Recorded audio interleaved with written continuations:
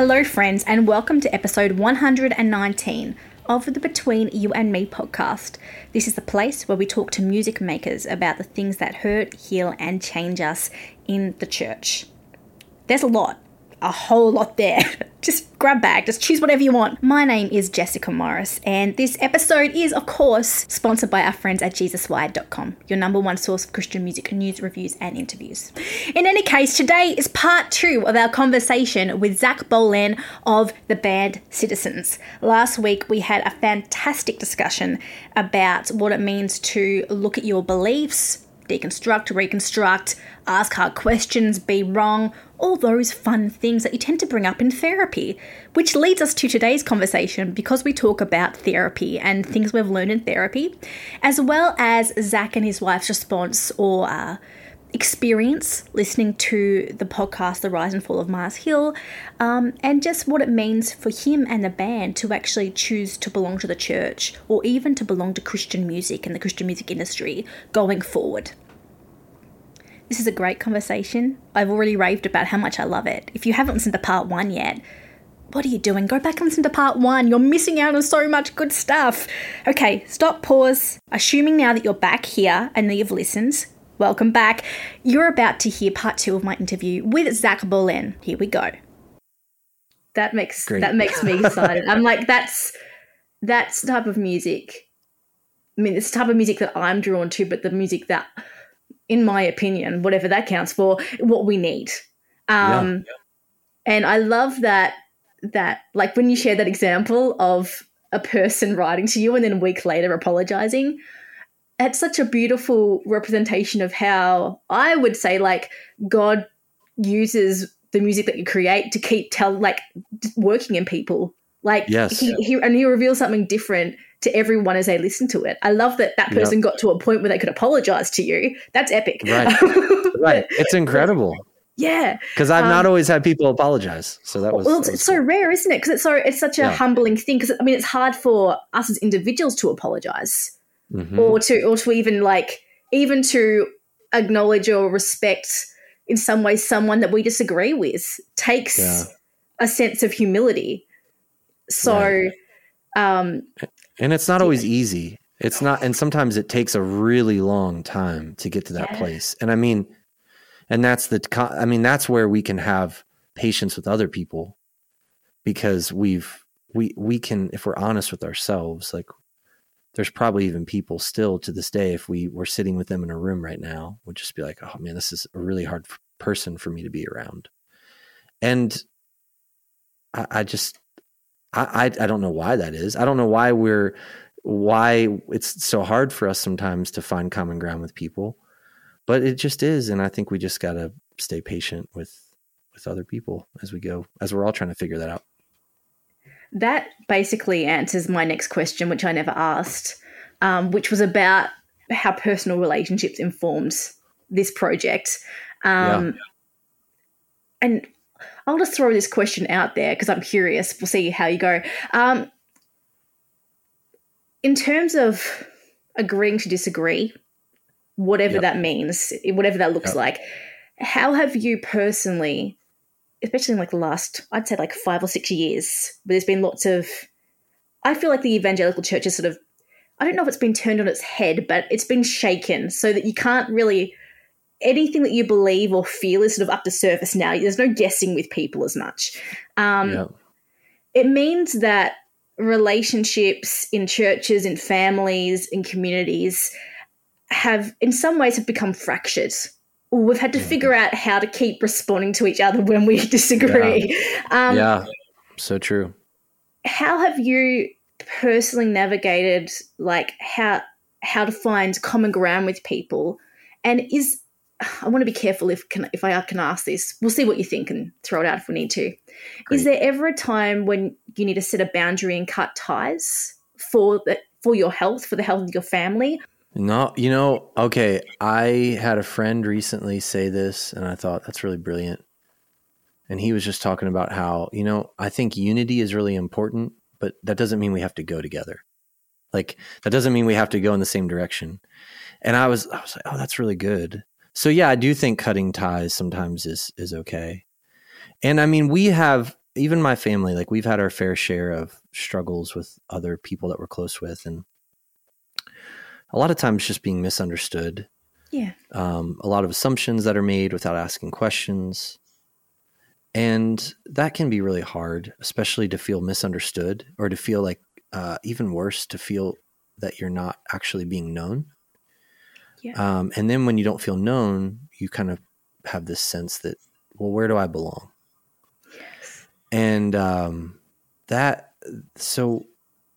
that's a hard one, because, I mean, for instance, even my wife and I, a year ago, we were in therapy to talk about some just sort of like relationship stuff we're trying to work through with some other people that we were close with. And one of the things that our therapist said that was really hard for me to want to believe, but he was right, was that some systems, they don't want to change. And so in this case, this system was a system of death for us. We would enter into it. We would try and be people of peace. We would avoid certain conversations just to respect these different people, or just to honor their choices and not necessarily try and impose ours on theirs or anything like that, but just where can we keep finding the common ground? And, what's interesting is that still didn't work. And so when he told us that, hey, some systems don't want to change, the more I thought about it, I was like, yeah, he's absolutely correct. Because no matter what we try and do, the only thing that will ever be acceptable within that system is for us to operate like they do. And since we don't act or think or operate like they do, we will always be a threat to that system. Wow. Yep. And so I just think that I think for especially for my wife, Natalie, and I, the big thing that we just keep saying to ourselves is not only with this record. I would say this record, I used earlier the just the visual of a bridge. I would say that's our whole family mentality lately, especially, is how can we be a bridge? Like, how can we be a bridge in broken relationships? How can we be that in other people's lives through art and through music?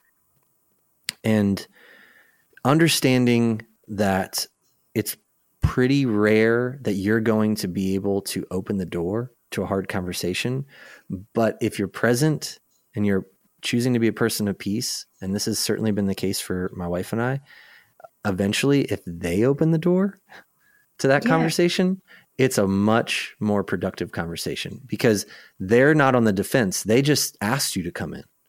They said, hey, I want to talk about this thing. Okay. You're inviting me in. Let's go. Let's talk about that. Whereas if you come on the door and you sort of, one of the guys in the band, he was saying his therapist, we're all in therapy. I guess you're in good company. Yeah, that's great. His therapist was telling him this great visual too, is like, some people have these no trespassing signs up, and you can either choose to ignore the no trespassing sign, or you can sort of obey it. And so when someone decides to take their no trespass sign down and invites you in, that's much more productive than just sort of forcing your way in, because people typically don't do well with that. None of us really do. We get on the defense. Wait, what do you mean? What do you mean I did that thing wrong or said this thing? It's like, like our instant reaction. I just admire those people that can just sit there and just be cool and calm. I'm like, how do you do that? So I'm not one of those people. So neither am I. Yeah. So that's been how it's worked out for us. Not perfectly, but certainly understanding that it isn't always going to work out. And sometimes it just might mean a lost friendship. Hopefully not forever, but for.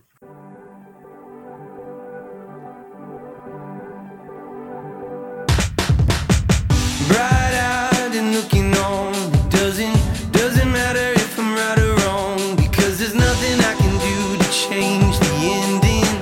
This life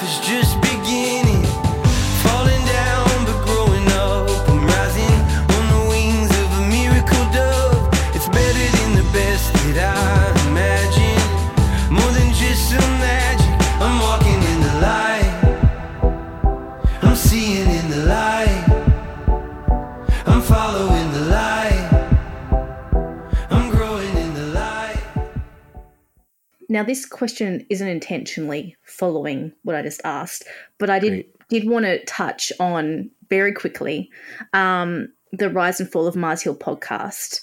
Yep. Purely because I know that when Citizens started, you were affiliated with that church and that movement. So while it's been a while, my thought was that must have had an impact on you when that story was aired publicly. And Christianity Today did the whole podcast series and talked to people, whether you choose to listen to it or not. I wanted to ask you, as much as you're comfortable, if that podcast, if that airing of somewhat of your story coming up in public, how that affected you and your family. You know, it affected us in different ways. I would say at different points, my wife and I would have different opinions on it. And what I mean by that is for her, without speaking for her, but just generally speaking, I think listening back and knowing that there were women when we were there that at times felt that they weren't treated equally. Hearing that, and especially after Mars Hill, recognizing that a lot more for me personally.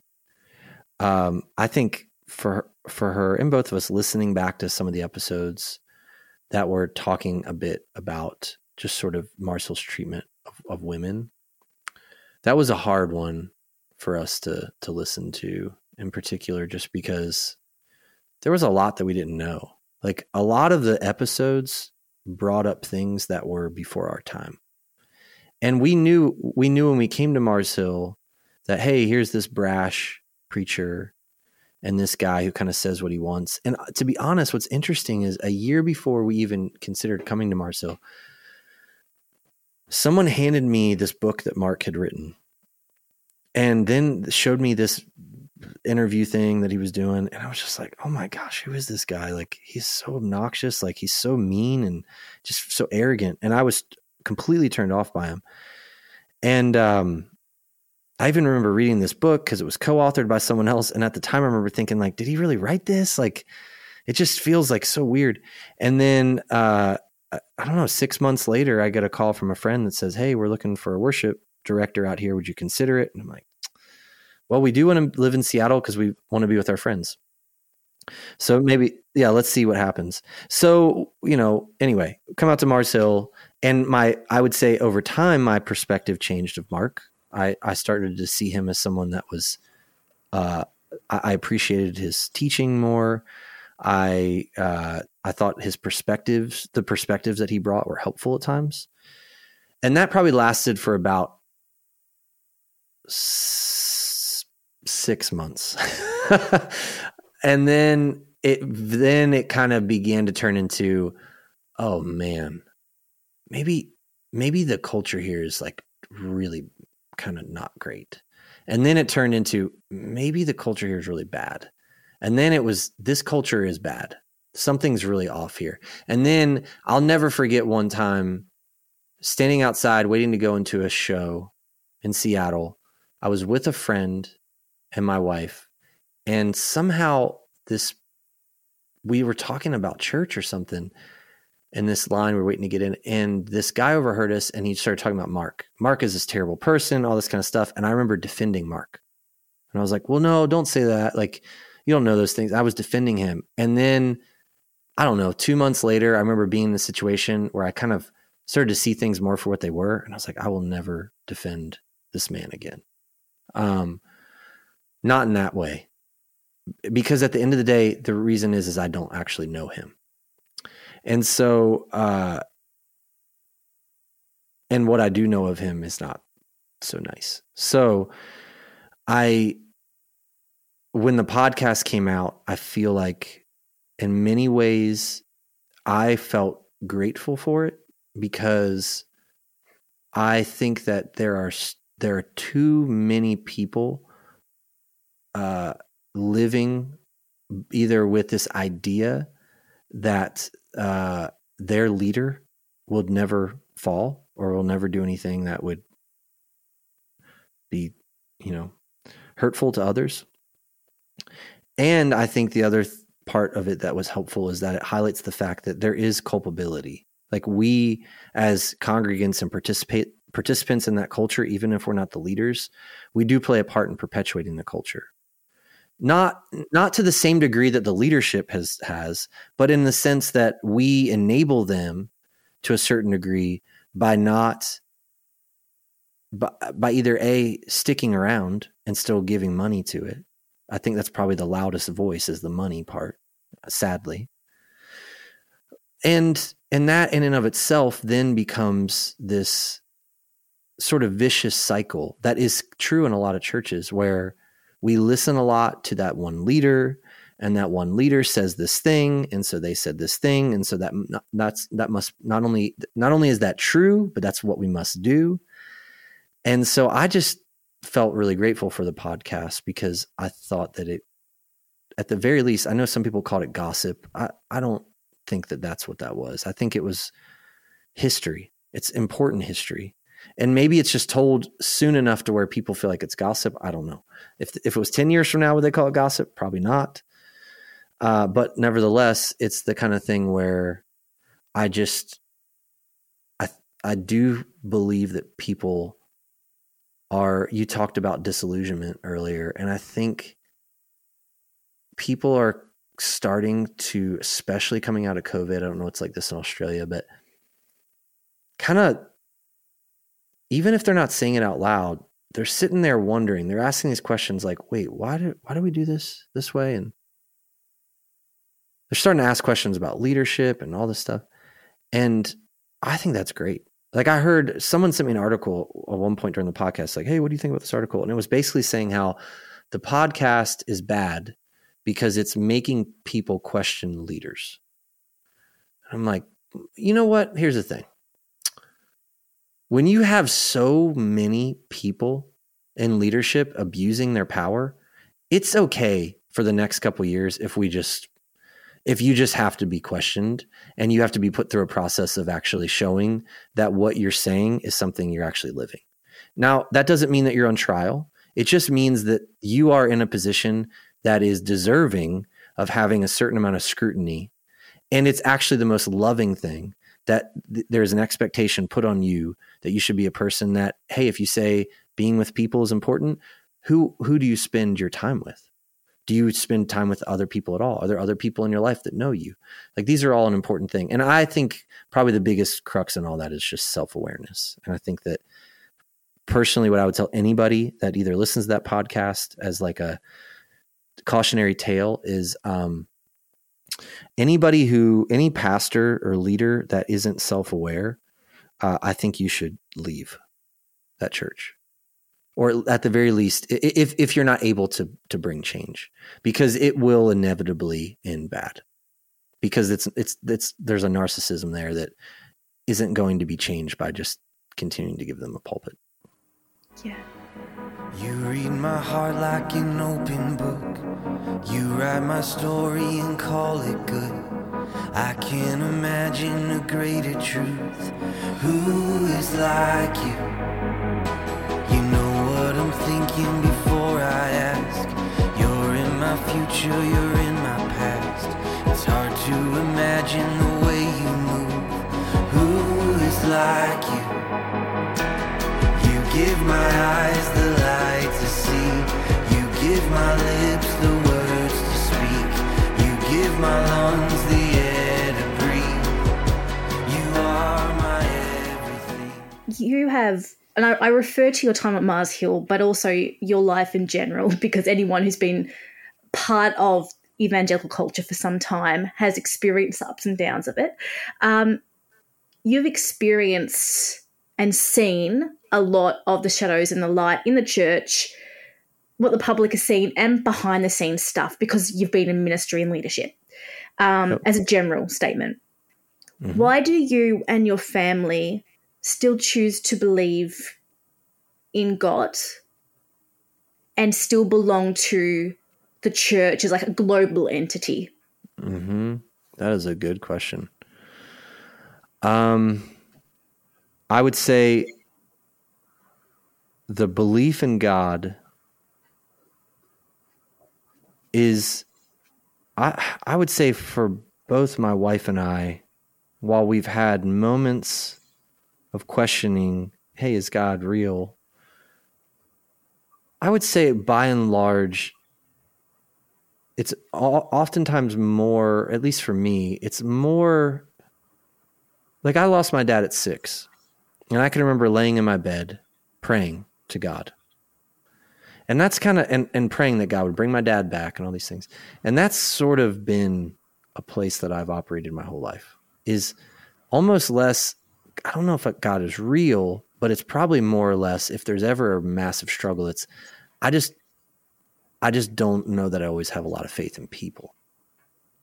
And so that for me has at times been, all right, what do I actually think about Scripture? Or what do I actually think about the church? Or what do I actually think about, these philosophies and stuff like that? And where it kind of keeps taking me to is, it's just this belief that I think that as the years go on, my belief in God is only getting bigger. And it, in some ways, is probably getting bigger and more vague, because I'm starting to see how much I don't know. And I'm okay with that. It's just that sometimes it's hard to accept that, especially in the face of tragedy and things that are really hard.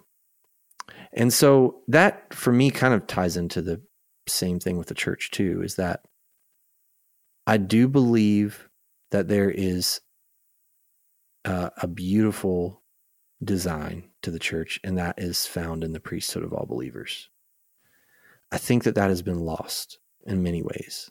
I think that we have exchanged the priesthood of all believers for the priesthood of one or a few. And those people are the ones that went to Bible college, or they are really articulate and they can communicate really well. And so the reason I'm still a believer in the global church is because I believe that the Spirit of God is capable of giving any person, whether they're 6 years old or they're 106 years old, the ability to convey whatever the Spirit of God wants them to say and to do whatever the Spirit is moving in them to do. And that has been true for me. I can testify to that in my own life because I've seen it. And I think that is the church. I know you've been talking to me for a long time. I've just got one more question to wrap it up for you. If you could go back in time to the day before you signed your first record deal, or you had that official start, what would you say to yourself knowing what you know now? Oh, that is a good question. Just to make it easy. You're asking great questions. I would say find some people that aren't, that do not stand to benefit from this record deal. Find some people that could give you perspective before you sign it. And then at the end of the day, understanding that whatever you sign, you signed it, so you just got to live with it. So if years down the road you're like, this doesn't work in my favor, then yeah. And I mean, and I would say this, there have been a couple times, one in particular, where there was something I signed, and I would say that I would say I was taken advantage of. And not just me, but a few other people that were involved in this. And that has continued to be a pain point for me. It's taught me a valuable lesson, but it's more or less just remembering that. And I love these people, and I still don't think they see it the way that I see it, and the rest of this group of people see it. But nevertheless, I made that decision. And so I have to live with that. And right or wrong. It's just kind of what it is. So surround yourself with people that understand the business, that understand what you want. Because the other thing too is you have to really know what you want to do. Like, do you just want to record records?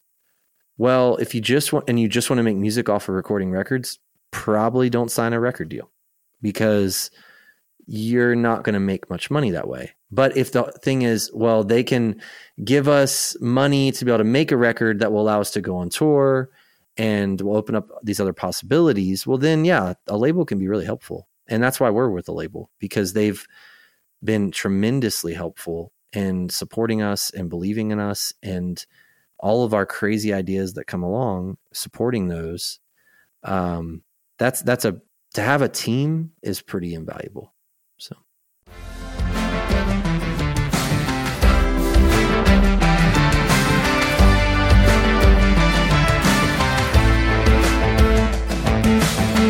Who is the way, the truth, the life? Who is the holy word of life? Who is the vision to our eyes? Who is the love that will abide? Only Jesus, only Jesus. Who is truest life? Only Jesus Christ. Only Jesus, only Jesus. Who is lifted high? Only Jesus Christ. I feel like I need a mic drop moment, or like a boom boom thing going on. Can't play instruments, can't provide you with that, but just carry that gusto with you, okay? That was what that interview felt like to me. It was challenging. This is the type of Christian music I want to listen to.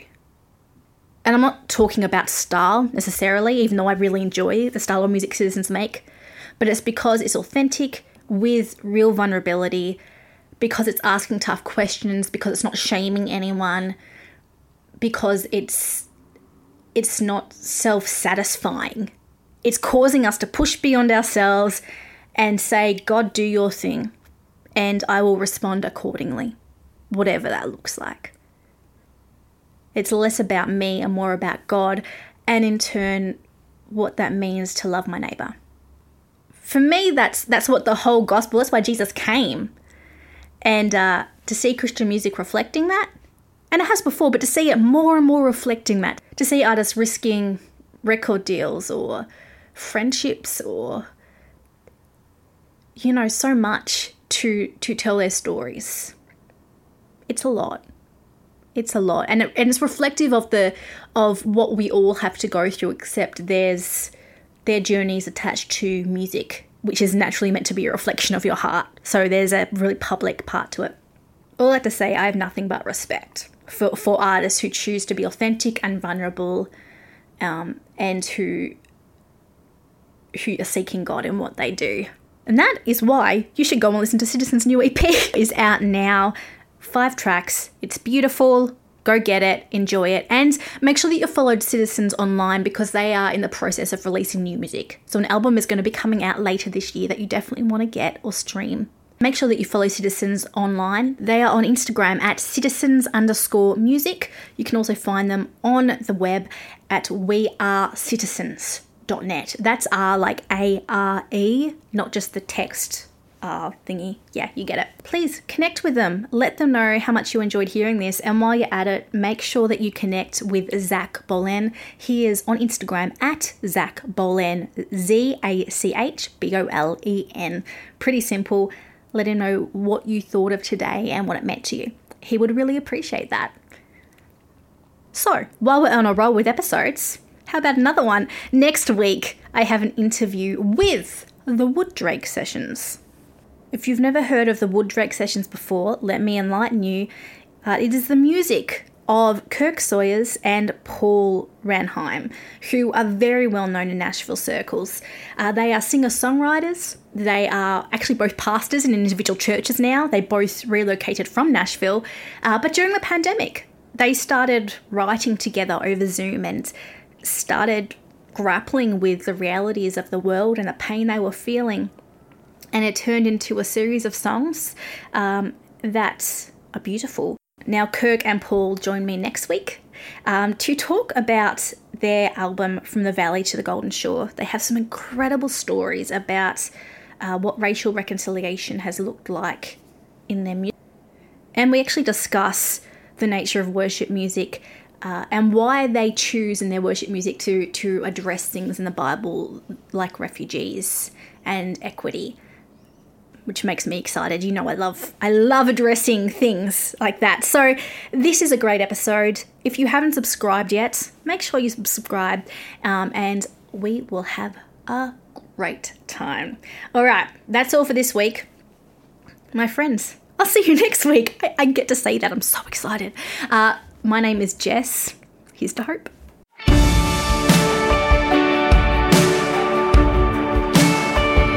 I built up my own day, but the walls couldn't stand. I've trusted my own strength, but it was seek, he said. So I put my ruins into your hands and watch you restore them like